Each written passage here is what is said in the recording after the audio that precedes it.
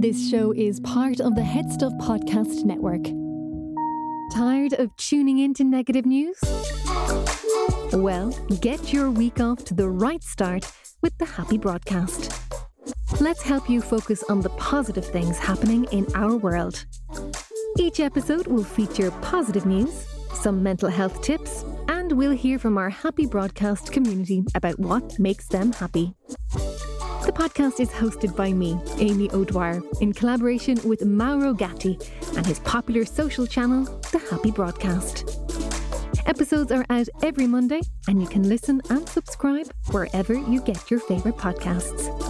Let's help spread some positivity. Paul Webster. Paul Butler Lennox. How you doing? In the flesh. There you are now. How's it going? Very good. We're in the studio, distance from each other. We have a very big studio here in the podcast studio. We couldn't be any further away from each other, but together at the same time. How you doing? I'm good. Yeah, it's great to be back in the studio today. We've been kind of doing our solo runs for the last while. Good God, due yeah. to necessity. Recording from home and stuff like that. So yeah, nice to get in. And we have a brilliant discussion today with the organisers of the Dublin International Screenwriting Festival, the inaugural Disf. And DISF. Yeah, and .ie. You will get all the details there. So we have Gavin Ryan and Daniel Hegarty. So Gavin Ryan is an old friend of mine, and Paul, you know him as well. He's a great guy, writer. I worked with him on Fair City, and so we go back a bit, and it was really nice to have him on, and together with Daniel Hegarty, who's a fantastic producer. I've seen a lot of the stuff that he's worked on over the years, and we kind of crossed paths a little bit over the years. So it was great to actually sit down and talk with him, and we're so into this thing that they're doing. Yeah, it's a bit cultish. It's a bit over. No, it's just a no-brainer. It's one of those no-brainer things where you're like, okay, why? How does this not exist already? Yeah. In this country, they've smashed it in terms of putting together the program for screenwriting festival in Ireland. They've absolutely smashed it. So they have one-on-one talks with Stuart Carlin of Love Hate, Roddy Doyle, Lisa McGee, the writer of Derry Girls, and Kate O'Riordan, the writer of the recent hit and ongoing hit, Smother. Yeah, and it's sponsored by Screen Skills Ireland and Griffith College, and it will be taking place from the 19th, the 23rd of April. Yeah, all online this year, and hopefully ongoing. It'll be in person next year with an online element as well. Some brilliant panels. There's some sessions here that you really shouldn't miss. I mean, there's an animation panel with some incredible people from Cartoon Saloon. Nuria Blanco, Dee Roycroft will be there. Any fans of the show will know some of the people that are taking part. Mary Kate O'Flanagan, who also gave a wonderful screenwriting class, also with Screen Skills with us a couple of months ago. Some incredible people giving their time working on this brilliant, as I said, no-brainer initiative. For all types of writing. So there's a documentary panel, writing for documentary, writing for games. There's a diversity panel, and there's networking opportunities as well. So as we said, disf.ie, check it out and get involved. It's all free as well. And if you, they're encouraging to. There's a couple of charity partners. Yeah, so for each session, there will be a charity partner. So it's incredibly valuable, just because there are pockets of funding for initiatives all across the audiovisual sector recently over the kind of last year. They are incredible value for, like, even though they are free, they're incredibly valuable. We cannot encourage people enough to sign up for this stuff. You're granted access to people that you wouldn't normally get due to the frankly horrible circumstances we're all in. So please take advantage of that. Yeah. So that's it. Any other news from you, Paul? In general, not really. I'm doing a lot of shopping. in Lidl and Tesco. No, but all good. F&I related news. There's a few bits coming along. Keep an eye on um, our social networks for kind of announcements over the next couple of weeks, where we will be launching a very interesting mentorship program in conjunction with Buy Me a Coffee. So if you go to www.buymeacoffee.com/FNI, we will be rolling out a mentorship scheme with some incredible people. We're so fluky. Obviously, you'll have access to some of our team that works for FNI, but also some really, frankly, unbelievable people that will be joining in and lending their support to help FNI grow. So we're really excited about that.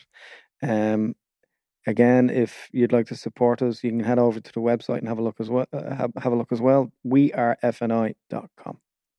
Brilliant. Let's go to the conversation with Gavin Ryan and Daniel Hegarty.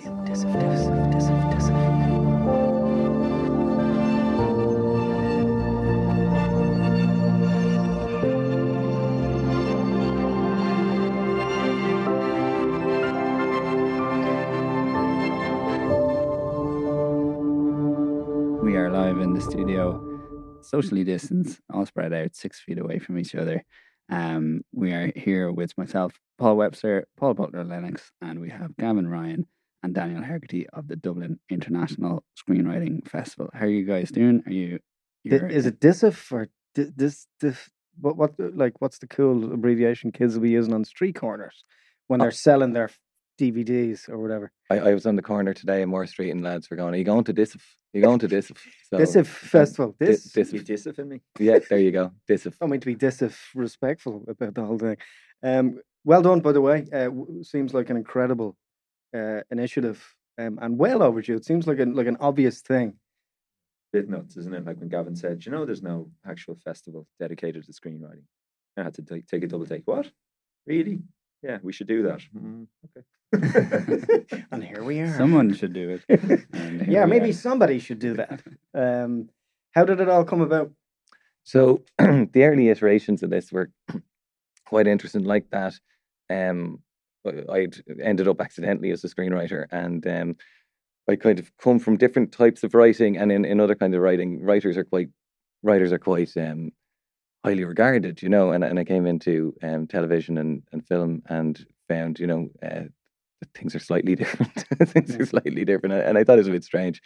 And so there were lots of things I was trying to do to see if I could find a way to, to start discussions about that, really, because it did seem odd. And I've talked to other people coming from theatre backgrounds and all that who've moved into film and are really kind of surprised at the status of the screenwriter in the Irish film and TV industry, and why we're not kind of maybe recognised as much as we might be. So the idea came from just a kind of desire to celebrate screenwriting as a craft and maybe create some kind of a hub in Ireland where screenwriters can come together and have an ease up, that everybody else gets to have, an opportunity to kind of go, for a party and encouragement and learn skills and gain knowledge, that we need. Because I think it's an interesting time at the moment because we live in this small island, and for years we've been making stories for ourselves, and that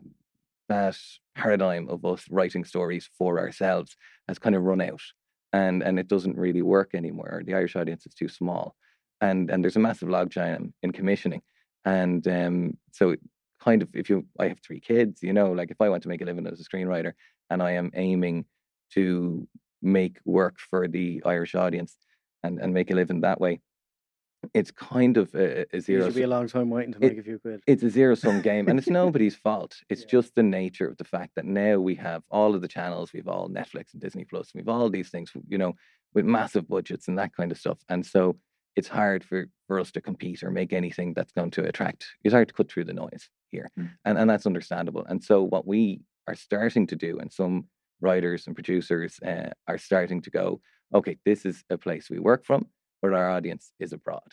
We write here for there, and I think that's a really exciting way of thinking, and it turns everything around from this idea of scarcity to this idea of abundance. Because we're in a gold rush, an absolute gold rush in terms of story in terms of, look at all the TV series that are being made around the world and the quality of them and how good they are in film and all of this kind of stuff. It's an absolute time gold rush. But if you're living in Ireland, it feels like a complete drought. And that's because I think we're looking the wrong way. So because we have the English language, because we have this tradition of storytelling, because we have, this traditional culture in writing novels, in poetry, in playwrights, and we have, obviously we're great storytellers in Ireland. We have that, but I don't think we have managed really to translate that into screenwriting yet. But we have absolutely the potential to do so, and I think all it takes is by kind of nurturing that culture, so that it becomes a thing that you can do. Like in America, they study screenplays in school. We don't do that.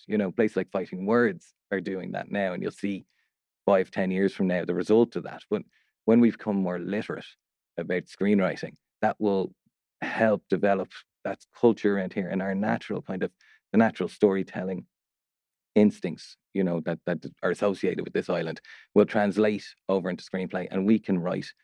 We can become as famous as screenwriters as we are, in the 20th century as we were for novelists and poets and playwrights and all of that kind of thing. There's no reason in the world why we can't do that. Yeah, and if you look at somewhere like the Scandies, they created Borgen, The Killing, all of this kind of Scandi noir stuff. Kings of punching above their weight internationally. But they made stuff that was really like, it was clearly of its place. They didn't make kind of, bland, generic stuff trying to do Hollywood. They made stuff that was particularly, it was of its place, but it had an international appeal. And we can do that too. And I think Derry Girls, there's an example that's so of its place, but if you're in America, on Netflix, it's a hit. There's no reason we can't reproduce that. There's no reason. And Father Ted might have done it, but it didn't get to the States. We're starting to see other people like Stuart Carlin. Love Hate has been sold in the States. He ended up showrunning the Alienist 2, Angels of Darkness, which is a massive, you know what I mean? That's a massive job. Sharon Horgan, we're starting to see people take that step from writing for an Irish audience to writing for an international audience and competing at the highest level. And as a screenwriter, selfishly, I'd like those opportunities for me too, but unselfishly, I see the potential for the industry, and I think it's something that it's like the festival, which is such an obvious idea. Why hasn't anyone done it? It's the same thing. Why aren't we turning our attention towards telling our stories to the world and focusing on the script? Because at the moment we don't have the budget to produce things at the level they do in the States. We don't. I don't. You can see that. But we can write the stories. It doesn't cost any money to do that. We can create the same quality of stories here as in Hollywood. And so we can compete at that level. And it all starts with the script. Oh, without doubt. I mean, when you look at normal people, the Irish brogue excuse is no longer valid, and we need to have the courage of our convictions to write more universal stories, to continue to write the unique universal stories, but also to have the courage to believe that story is universal and will ring true in any culture. The general and the specific. Yeah, absolutely. Yeah, I think that's, like, I come at it from a different point of view, from the producer's point of view, obviously being a producer. But like, Normal People's a really good example, because if you look at the sort of the commissioning landscape in Ireland for, say, like the last 50 years, right? So there's been one commissioner, really. And what's that commissioner had to commission? That commissioner's had to commission something that distinguishes their output from the UK on one side of us and the US on the other. So we have for many years been, funding inherently parochial stories. And suddenly now we're in this age of mass streaming of programs. And the streamers, everyone, obviously, every producer is looking for, that streamer deal now. And what are streamers looking for? Well, their new catchphrase, like this year, you hear it at every single market now, is we want the local story, the local execution of a global story.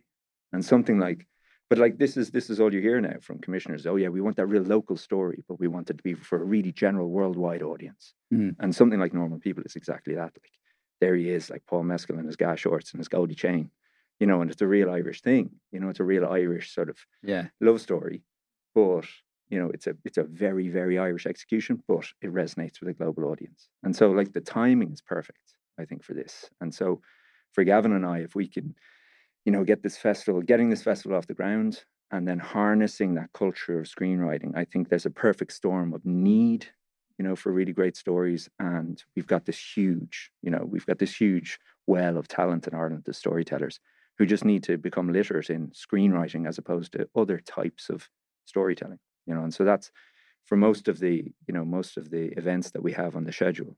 That's where it's come from. So it's kind of a celebration of Irish writers, kind of putting them up there, and also kind of an attempt to change the conversation. But would that be a fair way of putting it? I think that's a really good way of doing it. The one focus of the festival for me is work.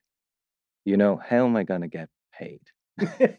you know what I mean? Because as a writer, there's all sorts of events, and they'll encourage you and give you skills and all of that kind of stuff. But at the end of the day, I mean, screenwriting isn't. I mean, it can be a hobby, but for many people, it's a career, and it should be treated as such. We should be, treating it as an industry career. These people deserve to be able to make a living and be able to support their families doing this work. So the events are around that. It is like we have funders, and commissioners telling writers what they're looking for. We have producers, going in 2021 in a post-pandemic world. These are the stories we're looking for.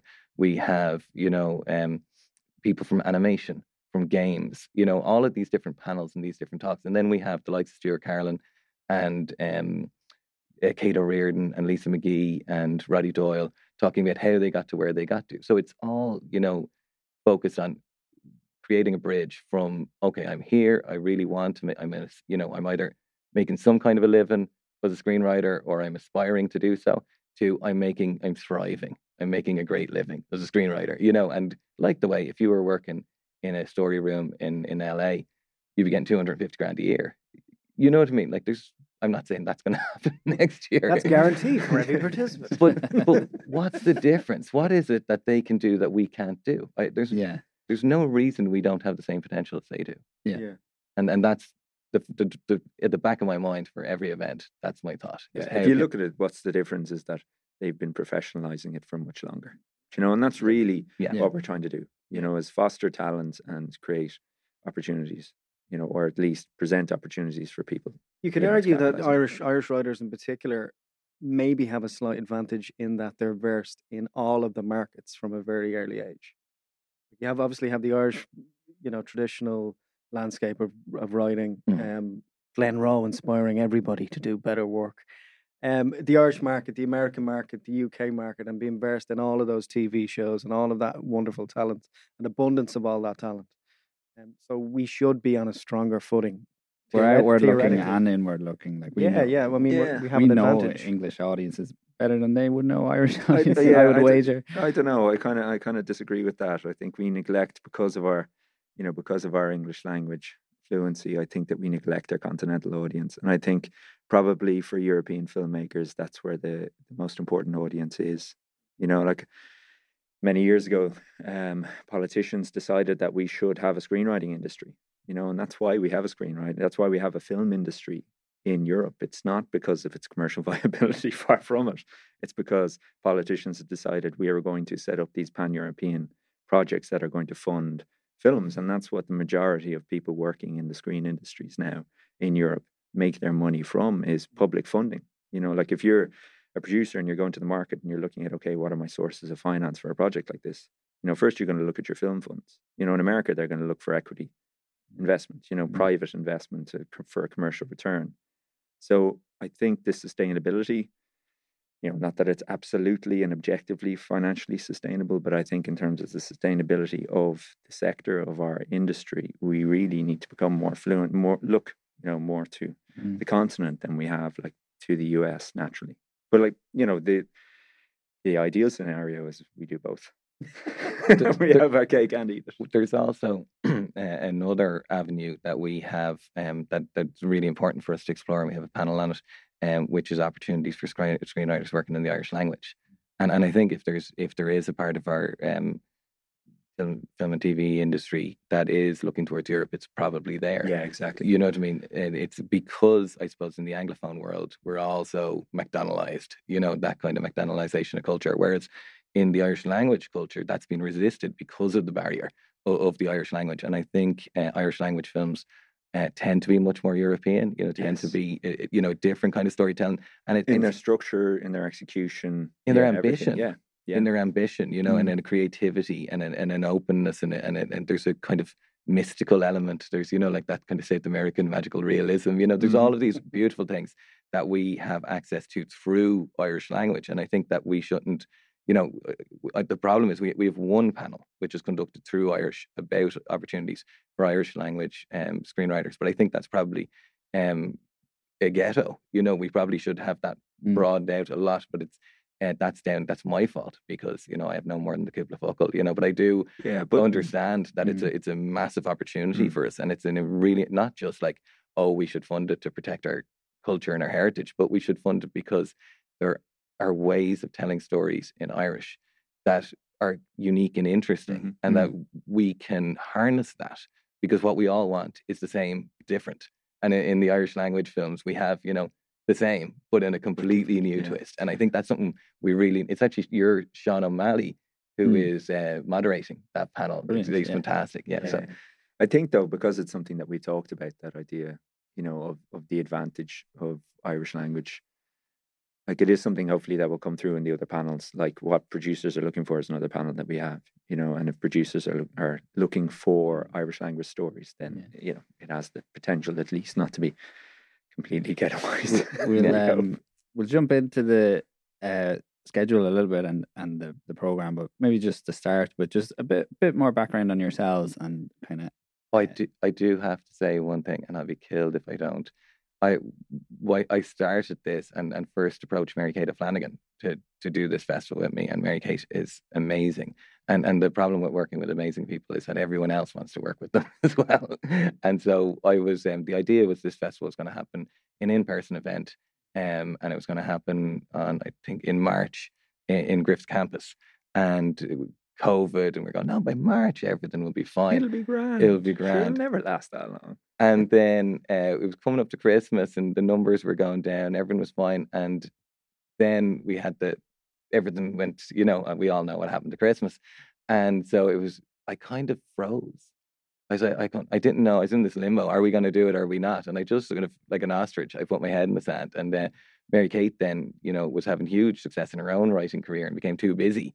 So I do want to acknowledge like the huge contribution from Mary-Kate O'Flanagan, and and then I said to her later on, will we do it or will we not? And she was actually working on projects in Hollywood, stuff like that, and was far too busy to be working on this. But she's actually a huge part of this festival as well. She'll be doing a really important workshop, and I think maybe doing some of the interviews as well. So I don't want to say any more without acknowledging the huge contribution she's given, and in further years, I'm sure that she'll be back on board. So I feel better having said that. Round of applause, sound effect, Steve. There. Yeah, please do. Mary-Kate is fantastic and has worked with us numerous times. Yeah. Amazing creative person. So kind of walk us through it. What can people expect? A virtual knees up. Great insight into the world of screenwriting. And I mean, like probably the best thing is to walk through the schedule, isn't it, really? Because that's the manifestation of all of the things that we think are interesting and important to talk about, isn't it? In terms of what people can expect, it's really useful information. Not waffle, not things that are nice to say, not, oh, this is cool to talk about films. Like I have no patience for any of that. I'm busy. What I need is really useful information for my job. Deadlines, practical information, how to get stuff off. That's what people want. That's what people need, and it's what I need. And like, if I wanted to go to an event, I want to go there, and I want people to tell me how they made a living doing this. In really practical ways, and the whole festival is geared around giving writers and aspiring writers really useful information so they can professionalize their careers. And Daniel, from a producer's point of view, kind of what hole are you trying to fill there with the program? Really, it's to make connections between producers and writers. I think is really important. Like our tagline is, it all starts with a script, and the script, you can't do anything with the script until you attach a producer. And producers don't write scripts, and screenwriters generally don't produce scripts into films. So it's really developing that symbiotic relationship between producers and screenwriters. for me is really important, and creating opportunities as well. And for me, the idea, like, I think that there is, among certain quarters in our industry, there is this sort of us and them mentality, like, oh, well, writers never get paid and writers only make this much a year. Well, like, producers make sweet F all as well, you know, and we're all doing this on a values basis, that this is something that we believe in. You know, there was a very small handful of producers who are making mega bucks in Ireland, and probably, you know, around the world. It's a bit like a teenage disco, really, isn't it? I mean, it's very hard to get somebody from the group. But when some people actually venture out of the group together, it's like incredible. I had a really interesting experience in that I was coordinating a course with Screen Skills Ireland, and a producer came in to talk about, and the whole thing was about the funding, you know, the tax grant and all that stuff. And the producer came in, and I didn't know this at all, and it completely changed. It made me a little bit soft-hearted towards producers, which was that for an independent producer working on a project, in order to get the tax break, you have to take all liability. Personal liability. So if they go back, the auditors, and they find, you know, Johnny from whatever was down as a freelancer, but actually should have been whatever, PAYE, they can take your house. They can come back and take your house, your own family home. Like a producer, an independent producer, puts their absolute like existence on the line to make a film, and like that really shocked me, you know, because there he was saying, you know, and then people are ringing them up going, you know, when will I get paid? And you know, they're sweating bullets, you know, am I going to be out in the street? And I think that's something that people don't know. I certainly didn't know it, and it was an eye opener for me. And I did have a lot more. I felt like writers and producers are more in it together. From that, I realized that we were both taking a risk, that we were both devoting, you know, time and energy into this creative project out of the love of storytelling, and we were both taking a massive risk. And I mean, I don't know, I thought that was really interesting. Yeah, like there is sort of at the heart of a film, there is that authorship cohort, those people who don't make the film, but they will it into being. You know, and those are the people who are going to put the sweat, and are going to put, you know, the love and fear and probably their own personal money on the line and their own time on the line to make it possible, to make it happen, you know. And probably that sort of that cohort is the producer, the writer, and the director most of the time. You know, like sometimes you'll have key cast will come on board, and they might be really pushing this forward, or you might have like a key member of crew who's very well known, and they might be driving it forward. But usually, in the majority of cases, there is a small group of people who are literally willing this project into being, and you know, it's producers, you know, it's writers, and it's directors. I heard it said about I can't remember who it was, but about the UK film industry, that a lot of people go around pretending that they're making a film. You know, and if they can convince enough people that they are actually making a film, then they make a film. And I think it's actually here that's even more the case. Yeah. It's like Argo, really. Yeah, exactly. Yeah. Without the storyboards. Let's jump into it. Maybe talk us through the program. Yeah, I mean, we're starting with the opening with the really interesting one, which is the I had you had me at hello, and the other ones aren't really interesting. It's really interesting in that it's different to the other events.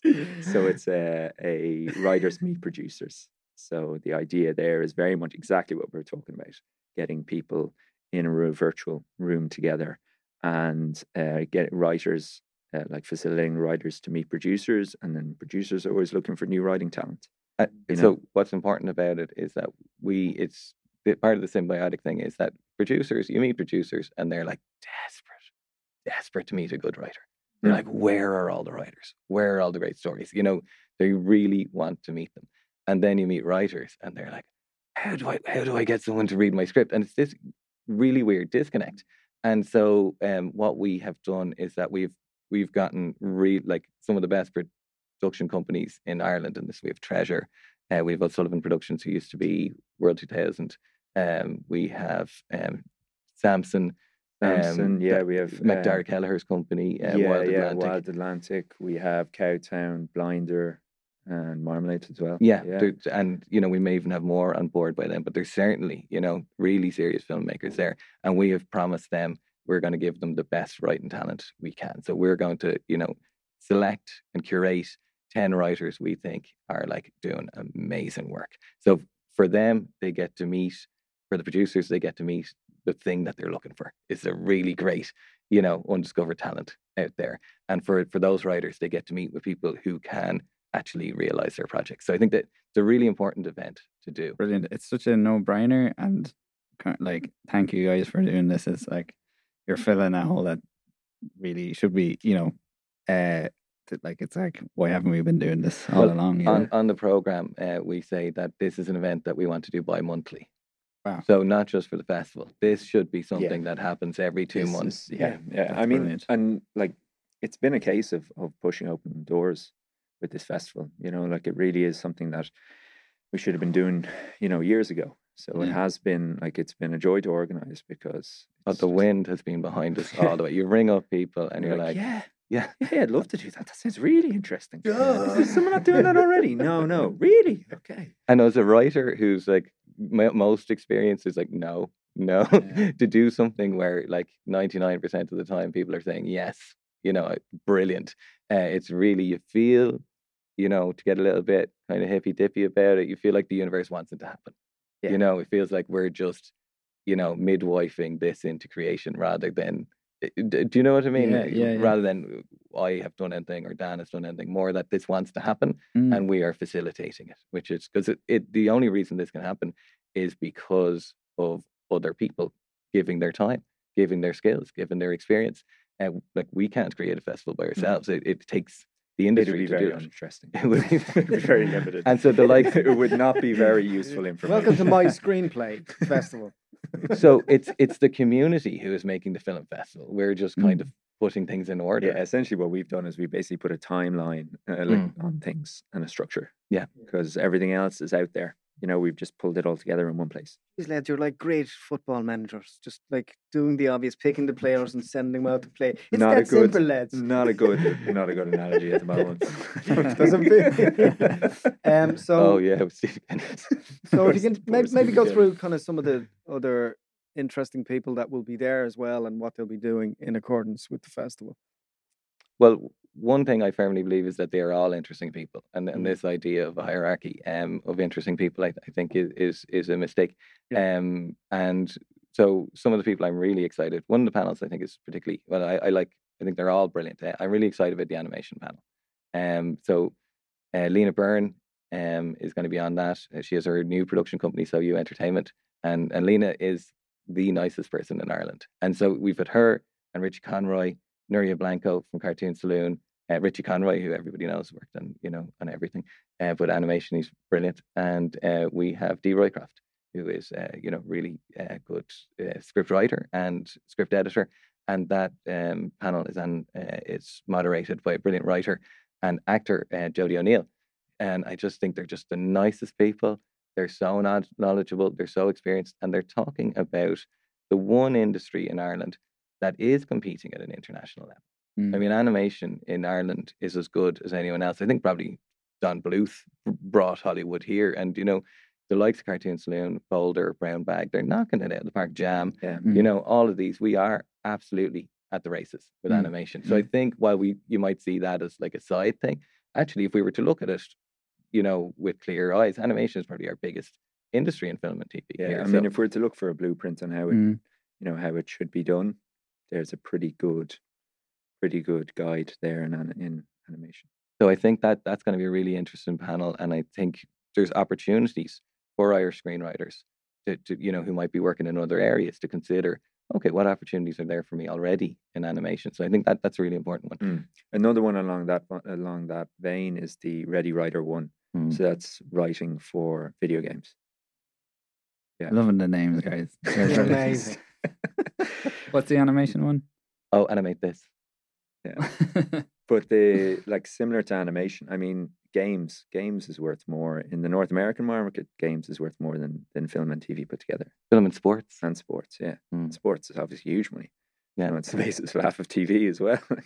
But I mean, it is massive. Yeah. And obviously those stories, the things that enthrall people in a computer game is the stories, and they have to be written by someone, Mm. you know, and screenwriters are the perfect people to do, you know, to do that. So in a similar way to the animation, I think that this is a huge area for growth. And again, we've got a really good panel on that one. So we've got Owen Meakin, yeah, Basil Lim, Eve Golden Woods. We got Brenda Romero and Dave McCabe. Yeah, and then that's being moderated by Owen McGeechan, isn't it? Owen Meakin, yeah. Yeah. And these are all like, you know, games writers, games designers, lecturers in TUI Dublin who teach on the games course, and they have contacts with companies like Larian, who, you know, made Divinity Original Sin, which, you know, massive hit. And I think the thing that's really interesting about writing for games is it's a completely different way of writing. You know, it's branching narratives.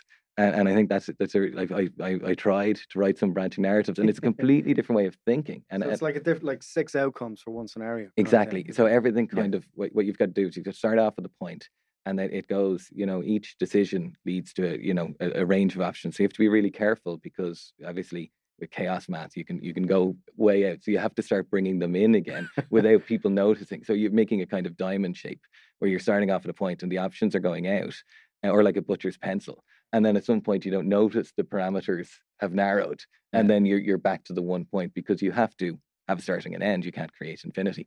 So that's a really interesting skill to learn. And I think that this panel is starting to try to point to opportunities in that area, and just, you know, writers who might be doing well in other areas. You know, this could be the future. I think when VR comes in a big way, I've tried VR and I was completely addicted immediately. You know, just immediately. I never want to come out of this. And I think if we can, because that immersive experience, that seamless stream, VR does it even better than the cinema. So if that, it could be 20 years from now, that's how we experience all of our stories. So learning how to tell stories and branching narratives, and learning how to, you know, just even begin now at the start of this, what might be this massive gold rush. It'd be like buying Bitcoin in 2010, you know, it's a really good idea. So I think, you know, 10 years from now, this might be a festival which is all games writers, and, you know, a little niche panel on, you know, writing linear stories, where it's like, oh yeah, that's interesting. Yeah, remember when we used to do that? Yeah, so you know, these are interesting ideas. Yeah, and it's like we're not like, there's nothing magic about this. Like, these are trends that are emerging. Like, we're writing a new film degree in Griffith at the moment, a screen media degree, and we're looking at, okay, how do you teach screenwriting? Now, Gavin teaches screenwriting there as well. And we're looking at, okay, well, how are people doing it around the world? And we're looking at, say, North America, because still they have the jump on everyone when it comes to, you know, teaching and professionalizing our industry. And like, a lot of the film programs now are looking into, like, have whole, not just whole modules, whole semesters or whole years on branching narratives. Like, that this is a huge area for writers now, is branching narratives. And, you know, the execution of that really is in video games. Something like The Last of Us, which, you know, this really detailed, like, you know, like a Netflix 10-part series, you know, like just really incredibly in-depth storytelling, you know, and that's hugely popular because of that, and people are attracted to that. So there's more funding for those kind of stories. So games are becoming more and more storytelling focused, and less, that's what's like selling units as well. It's the storytelling, right? It's the storytelling. Yeah, absolutely. So I think there's no doubt that that's a massive future, you know, and we'd be mad, you know, not to include it. And like the Irish, like the animation, these are like, they seem like little windows, but they're little windows into whole universes. Yeah. One of the ones I'm excited about is the documentary panel. Maybe tell us a bit about that. Yeah, that's, I suppose, more my love child, being a documentary producer. But yeah, the idea of, like, going to different markets over the last however many years, and say, especially on the continent, you know, they're very focused on, say, like the French editors always get a writer credit for documentaries, you know, and this idea of authorship within documentary. It's something, I suppose, people think, oh, well, it's a documentary, it's real. You know, it's not, you know, you can't write it, it isn't authored, but it's obviously, it's just one subjective point of view, or a collection of subjective points of view. And so possibly screenwriters are discounting the opportunities that are there. Like, if you look at the number of outputted hours of content in Ireland, like paid for content, commissioned content, factual knocks everything else out of the park. We produce way more factual and entertainment programs than we do anything else. Right? I mean, surely because the line has been blurred between what's factual and what's, narrative now as well. It's more there is a market for that. Factual has narratives. Yeah, no, but there's that it's not journalistic integrity angle. But What's written. But what I mean is that it's shaped and the truth is manipulated. It's always whether we been like shaped. to admit it or not. It's always been shaped. There's no such thing as a true documentary or like absolute truth in a documentary. So I think probably you have to accept that premise when you're going into making it.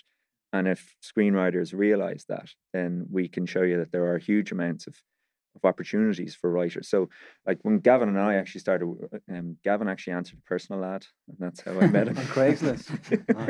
I'm afraid you're not moved. We were looking for Gemini 37 Seeks. loves documentaries and long walks in the rain. No, we were, we put an ad out because we were looking for people to work, to help us with developments and some projects. And it was really producers we were thinking. Gavin, thinking outside the box as he does, sort of contacts and goes, "I'm a writer. Do you want to have a chat?" And so Gavin came in to talk to us, and we got on really well. And then you started, Gavin, helping us on one of our doc projects, and so it's a doc that has lots of dramatic elements in it. Like it has dramatic vignettes, as we're calling them, which you can read dramatic reconstruction, which is a dirty word.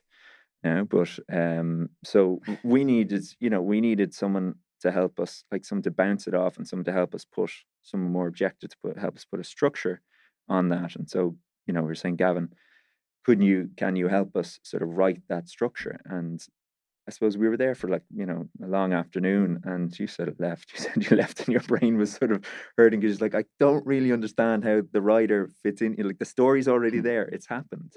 How does this, what do you need a writer for? It's already written. It's like, well, we need to dramatize it. Like these things happen, but we need to put a structure on it. We need to feed the audience the information in a sequence that, is most dramatic. We need to emphasize the right things, and we need to do a lot of writing to do that. So really the genesis for that idea came probably from that session for me, And so, my brain is like chapped lips. Inception. And if this panel had happened 2 weeks before, I would have handled that meeting much better. Yeah, exactly. But like when you're before a film or a project gets made, there is a huge amount of written material that has to be written by someone, and then that written material forms the basis of pitching. Because, like Gavin was saying earlier, it's much cheaper to write it on paper than it is to get a whole crew and cast there and put cameras in front of it. Things spiral out of control as well, can't they? Yeah. You need some structure. Exactly. You need a plan, and all of this has to be written down. And like there are treatments to write, there are outlines, there are pitch documents, there are voiceover scripts, there's a myriad of things that need to be written. And all of those things, why not have screenwriters writing them? Like usually it's producers writing them, as a producer, I'd love to have a writer writing those, because, well, the control freak in me would probably say, no, you should keep it closer. But, you're going to add much more creative flourish. A screenwriter is going to bring so much to that. And so really, it's this panel, the Writing for Real panel, the documentary panel, it's really about that, those writing opportunities that are there that, that screenwriters don't appreciate those opportunities. And when you strip it all back, it's all storytelling. Yeah.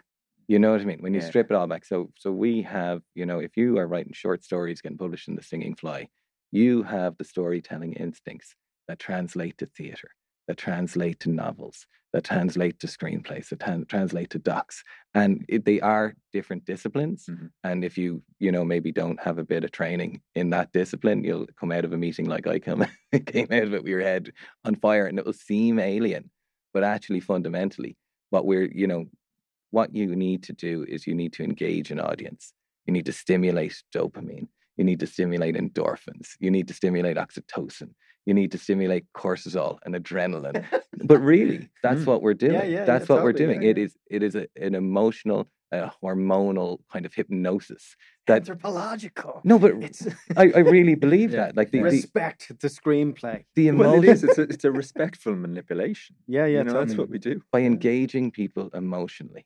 And that story does that. Story engages people emotionally. That's what's amazing about it. And it takes people on a journey. So if you stand and you look at somebody going around on a roller coaster, it's not very interesting. But if you're on the roller coaster, then it's this thrill. And story can take people and put them on the roller coaster, and they have that wild experience. And that's, whether it's in games, whether it's in animation, whether it's doc, whether it's in TV and film, or any of that kind of thing, the skills of the storyteller, and that's are really, like, you see it in the pandemic. We all turned to stories. We turned to Tiger King.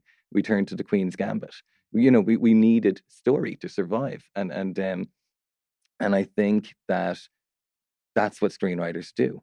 We're part of that community of storytellers, and I think because storytelling is so highly valued, I think it's bizarre that screenwriters are those highly, seeing as that's our job, is telling stories. And I think we need to kind of remind screenwriters, that your work is really central to the film and TV industry, because without the story, there's nothing. It all starts with the script. But people need to recognize that they need to adapt in order to earn money in this new landscape of making content, right? I mean, surely, there will be some kind of skeptical writers who go, I know what I'm doing. I've been doing this for X amount of years or whatever, but they need to be retraining. We all need to be retraining, right? This is part of that. I haven't met any of those skeptical writers. No? No, my experience. There may be a couple of know-it-alls, frankly, who are like, well, I write Well, they can know all they want and get paid nothing. I mean, and maybe they are making a living doing what they're doing, and that's fine. Great, fair play to them. My experience coming into, and again, like, people be going, who are you? I'm very much a Johnny come lately. You know what I mean? There's people out there with huge, much more experience, much more talent than I have, and that's not, that's neither here nor there, really. But my experience of people in this industry is people are sound, and they want to learn, and they're humble, and they're totally up for it. I haven't come across, I heard about this idea of people with massive egos and all that kind of stuff. I haven't met them. People I've met have been like yourselves, just lovely people who are love of story and that kind of thing. I've met these people that I've heard about, what is this alien race you speak of? Yeah, the Jabberwockies. So my experience has been amazing. The people I've met have been like the nicest people I've met my whole life has been in this industry. And they all want to make work. They all want to make Everybody work. wants to make work. Everyone just wants to get paid a reasonable amount to do that. We all want to get paid for doing what we want to do. What gets us up in the morning, what gets us excited, what gets us passionate about talking to other people and communicating through story. So that really, like, that's what this is about. It's creating those opportunities so everybody can link up with everyone else they need to work with. And so it's that not we can for all do the things we want to do. It's not for fame or fortune. You know what I mean? If it's the average industrial wage, that would be amazing. You know what I mean? Just enough to raise a family. Or pay your rent, that kind of stuff. We're not asking for whatever the big mansions and MTV cribs. No, whatever. that'll come. You have a couple of amazing one-on-one conversations. So maybe just tell us about those. So yes, that's just pure brass neck. To be honest. I approached Stuart Carlin's agent just on I have an IMDb Pro account, and I found his agent, and I said, would Stuart be interested in this?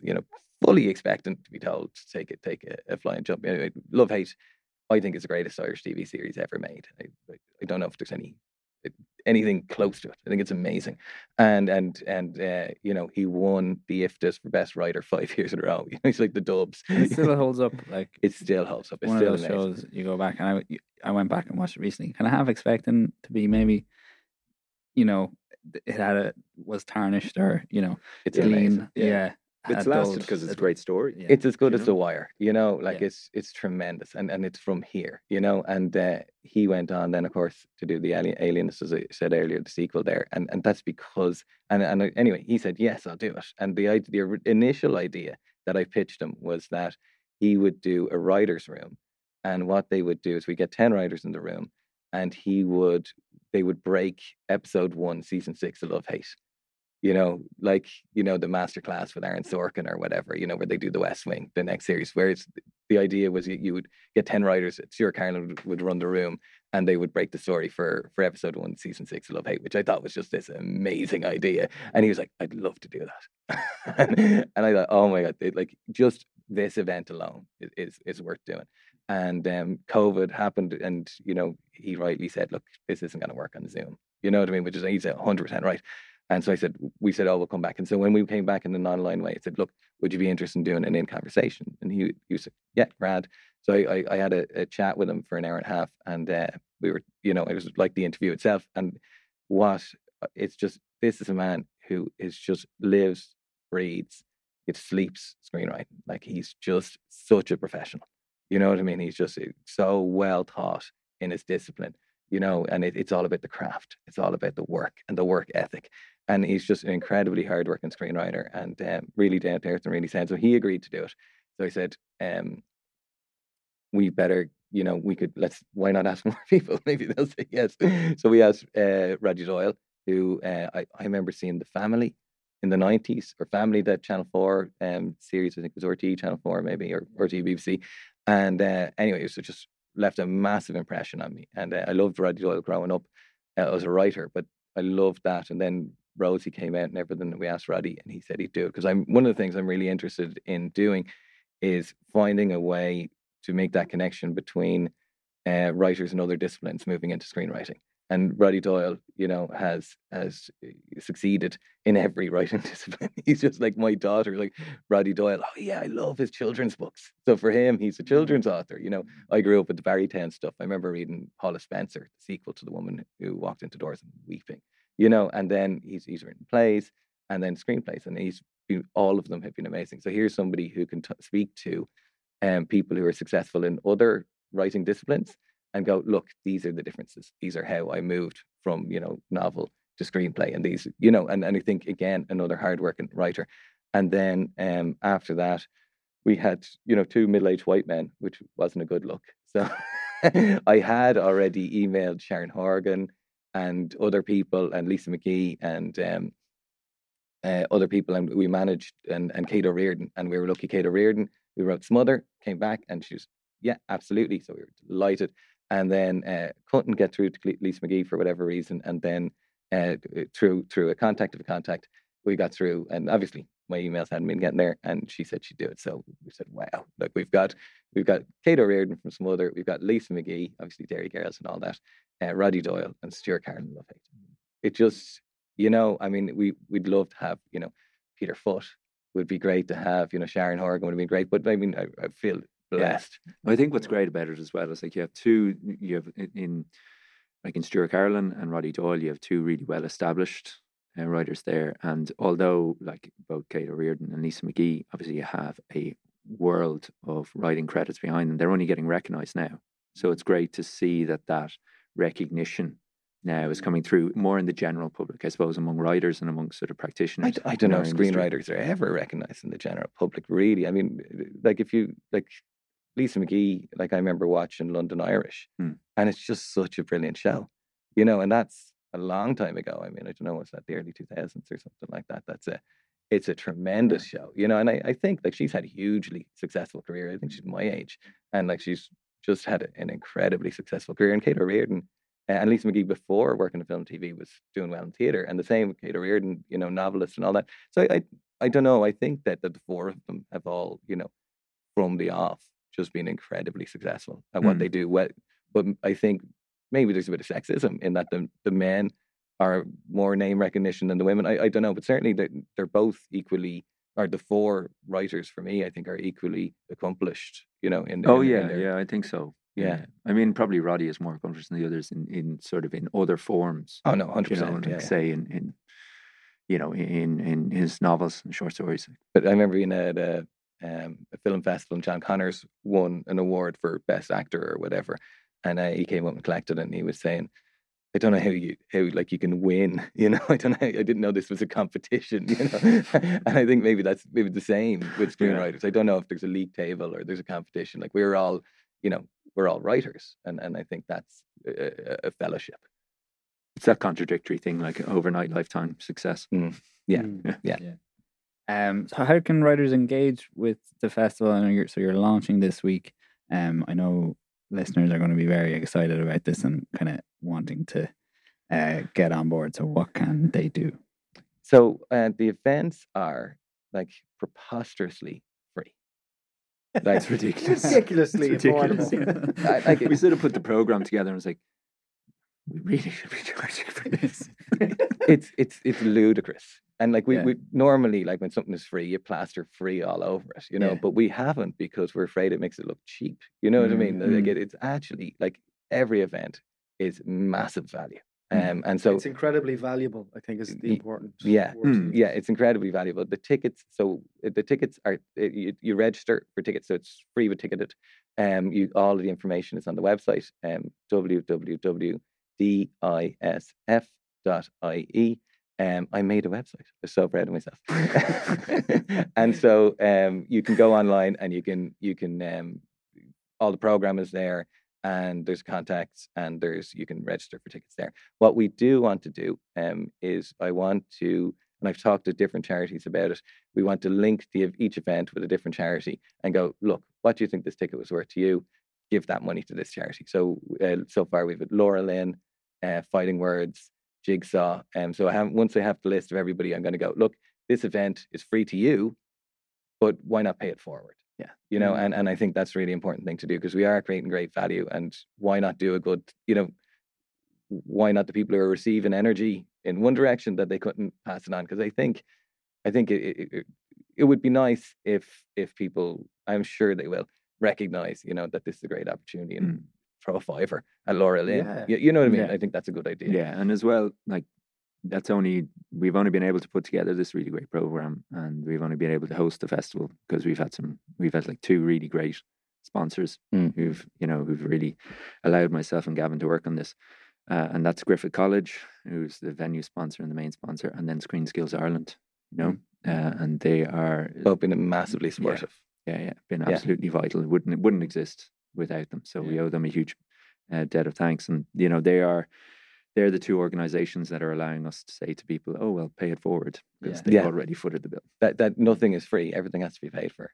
It's, you know what I mean? The audience aren't paying for it, but it is being paid for, you know. But also the third sponsor, you know, unofficial sponsor we have are the speakers, who are coming and giving their time for free. You know what I mean? So they're, you know, I think the value they're giving is totally, massive, and needs to be emphasized. So I suppose they are paying for it. Those Griffith College, you know, Screen Skills Ireland and our amazing speakers are paying for this festival for everyone else to get for free. Yeah, totally. And just to kind of finish off, so we kind of touched on, you know, what people aren't talking about. So what are you hoping to get people talking about that they're not talking about through these events? My hope is that they talk about whatever they're talking about, but they stop doing it in rooms by themselves and they start doing it in rooms together. Simple it is for me. Well, that's a really good answer. What do I hope people are talking about? For me, it's a kind of attitude shift, you know, and like my own journey was, you know, to like, and for years, you know, writing things and putting them in the bedside locker and you know, thinking somebody was going to break into my house and find them and give me a Nobel Prize, you know, to you know, because, you know, I'm the secret genius, you know, this kind of thing. And the fear of judgment and rejection. And that journey is, and I think that's common to most writers. I've learned anyway over the years. I remember I did The Artist's Way about 10 years ago. And I started telling people I was a writer, you know, and it was just this. Yeah, you've come out of the creative closet. It was a coming out. It really was. It really was a coming out, you know, or maybe, I don't know, maybe that's a unfair thing to say. Maybe I'd be criticized for that, but it felt that way, whether that's true or not. And so now I'm like, I want to be able to make a living as a writer. You know what I mean? And I think that there's kind of like, there's this Asher, like, you know, I make I mean, that's it's good allowed, enough. you know. It's good enough you get to do it. Yeah. But like, you'll always have to work another job. You'll always have to, you know, do something else. It's not a real career. And so this is, for me, it's that next step. It's this attitude of, this is a real career. We are doing a job that's important, that's valuable, that's valued by, you know, everyone loves story. We're all, you know, we're all desperate for, you know, Netflix shows and all of that kind of stuff. So we are creating that content. And so for me, it's that kind of recognition that we are a valuable industry, you know, no more than the motor industry, no more than, you know, any other industry in Ireland. And we need to be supported. And while there is great support from Screen Ireland, you know, it's not that we get no support at all. Screen Skills Ireland do great things. I think we need to look to our screenwriters and go, how can we nurture are writers, because it's a seed we can plant. That could, like, that's a small acorn that could turn into an oak. And I think, and if writers can maybe, I think a writer is a director with low self-esteem. I think there's a little bit of that, and I think if we can kind of, and maybe I shouldn't be speaking for other screenwriters. Maybe that's not true. Maybe they disagree. But for me, maybe I'm a director with low self-esteem, and maybe there's something to be said for, like, we're an equal. We're equally filmmakers, as much as directors, as much as producers. If that's a trinity, that the screenwriter isn't a junior partner in that trinity. And I think this festival has that. What I want out of it is that a little bit more. Didn't even have to be said, but clearly it does. Yeah, maybe it doesn't. Maybe that's just a chip in my shoulder. I don't think so. I don't know. I think that will resonate with. Okay. I would ask, because I can't let you, both of you, go without asking you this. How do both of you react to rejection? With practice. We ask everybody that comes on. I ask this of all my prey. How do you deal with it? Maybe in relation to kind of this, where there are a couple of knockbacks apart from the very obvious pandemic knockback. Yeah, well, the pandemic knockback's probably a good example. It just meant that, like, we were really clear on what we wanted this festival to do between us. We really knew, didn't we? So it didn't, sure, it wasn't going to be as informal, or the chemistry would be a bit harder to recreate if it's online. But it's, what are we really about in this festival, and so how can we still do that on just a different medium? So I don't know. Rejection for me is fine once you know that. Once you know what you really want to do, because you'll just find another avenue of doing it. And rejection's only hard to take when it doesn't have feedback. If you don't get, like, critical feedback, so at least you can improve, that's when rejection is hard. But rejection is just part of life, isn't it? Like, did you get to go out with every girl that you asked out? It hurt less when they gave feedback. Exactly. I suppose I have a longer answer for that. I don't know if longer is worse, but in terms of, I remember reading something, and I've definitely kept it to heart, that if you're not getting 99 rejections a year, you're not applying for enough things. And I thought that, that really inspired me. Like, when I get the PFO, I'm like, okay, that's one down, and another one, and another one, and another one.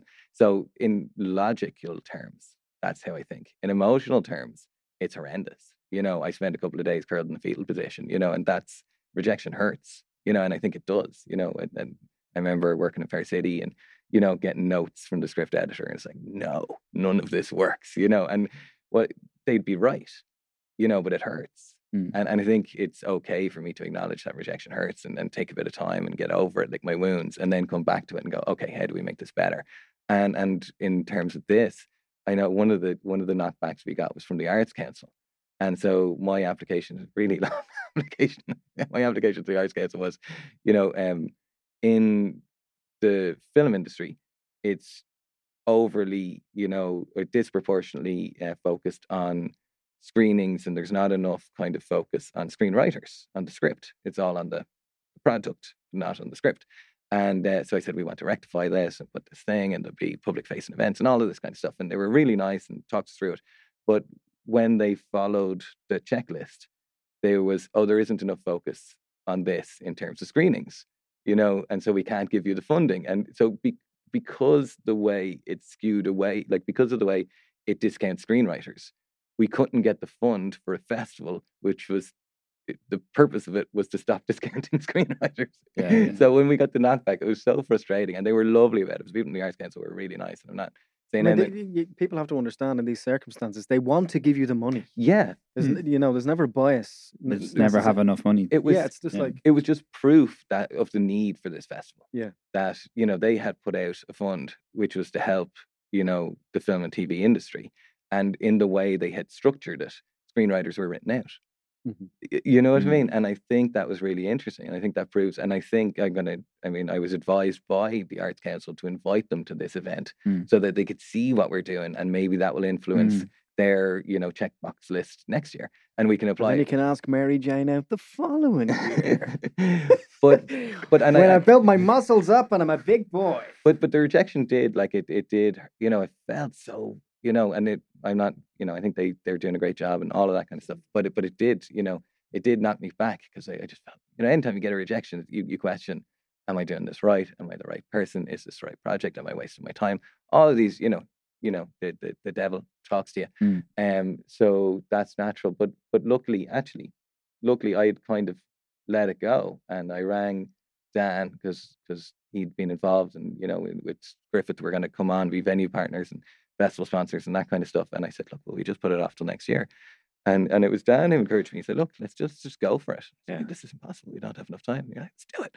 And so I guess having, for the knockback, you also need, a believing mirror. Yeah. You need somebody who's like, we can do this. So as much as rejection is inevitable, it is much more crushing if there aren't a supportive community, if there isn't a supportive community around you going, look, don't let that get you down. Keep going. Do the next thing. Mm-hmm. Yeah, it's easier in team sports. Defeat is easier in team sports. And filmmaking's a team sport. Yeah, 100%. Yeah, and you laugh, but we've already come up with the first panel for next year's festival now. How do I deal with rejection? And I'm glad that you've offered to chair it. Yeah, thanks, Bob. Brilliant. Just one last quick one. What platform are you going to be using? Online platform for the classes? Zoom. So Zoom. It's all going through Zoom. Yeah, because no one's got enough Zoom. No, I mean it's the easiest to use. Everybody's using it. Yeah. So obviously you're hopefully in person, all going well next year. Do you think you'll keep some of the online elements? I think so. Yeah, I think it's one thing we've really learned from the pandemic. Everyone hasn't it? And like we've realized that there are certain things. Like one great thing, like we have screenwriters who are based in Galway, or based in Cork, or based in Limerick, or based in Donegal and bloody Aran Islands. They could be in Torrey, they could be in New York or Sydney or wherever, and they can come to the Dublin International Screenwriting Festival. And so I think it would be madness not to keep something. Yeah, I think everything should be absolutely considered to be blended, because it just grants access in ways. It democratizes it in a way that hasn't been. Yeah, and I mean, you can see that trend in Ireland, moving away from sort of centres of production, that there's much more distributed production around the country. So, but you can't replace being in the room with somebody. See, that's why we really wanted to get you in, so that we can have a proper chat, like a real chat about this. Yeah, guys, thank you for organising this. We're so excited. We're very pleased to give it some sort of a plug. Hopefully, everyone listening, it's so exciting, and it's so timely. So well done. And we really appreciate you guys. I've been listening to this rap chat since the very start. I remember the first couple of interviews. I think the Me and Malarkey was the second one. I remember listening to that and really enjoying it. And I've enjoyed a lot of them over the years, in Fergal's and Carl's. And, there's been some, and like what you guys are doing here, I was looking before the start of it, I went back over all of the podcasts, 138, 139, something like that. And you guys have interviewed everybody. You know what I mean? So if I'm trying to get an education in the Irish film and TV industry, I can go through the podcasts, and I can, one of my favorite ones was the Jill Beecher one. I thought she was brilliant, and I don't know anything about production design, and suddenly I know loads. And here's somebody who's explained, who's worked with Tarantino, and all of this kind of stuff on your show. It's a great resource, so well done, you guys. And the Facebook page, it's huge. And all the classes, I took that Steve Cleary class. Yeah. It was amazing. Yeah, it was he's really an encyclopedia. Good. Yeah, that was crazy. I learned a huge amount from that class. It's like literally being assaulted by a camera. It's crazy. Yeah. Everything. Well, Steve's great. Yeah, and we're really lucky. Thanks so much for that. Thanks so much for your kind words, and thanks for coming on today. We're really excited to see what you come up with. Great. Thanks for having us. Thanks, lads.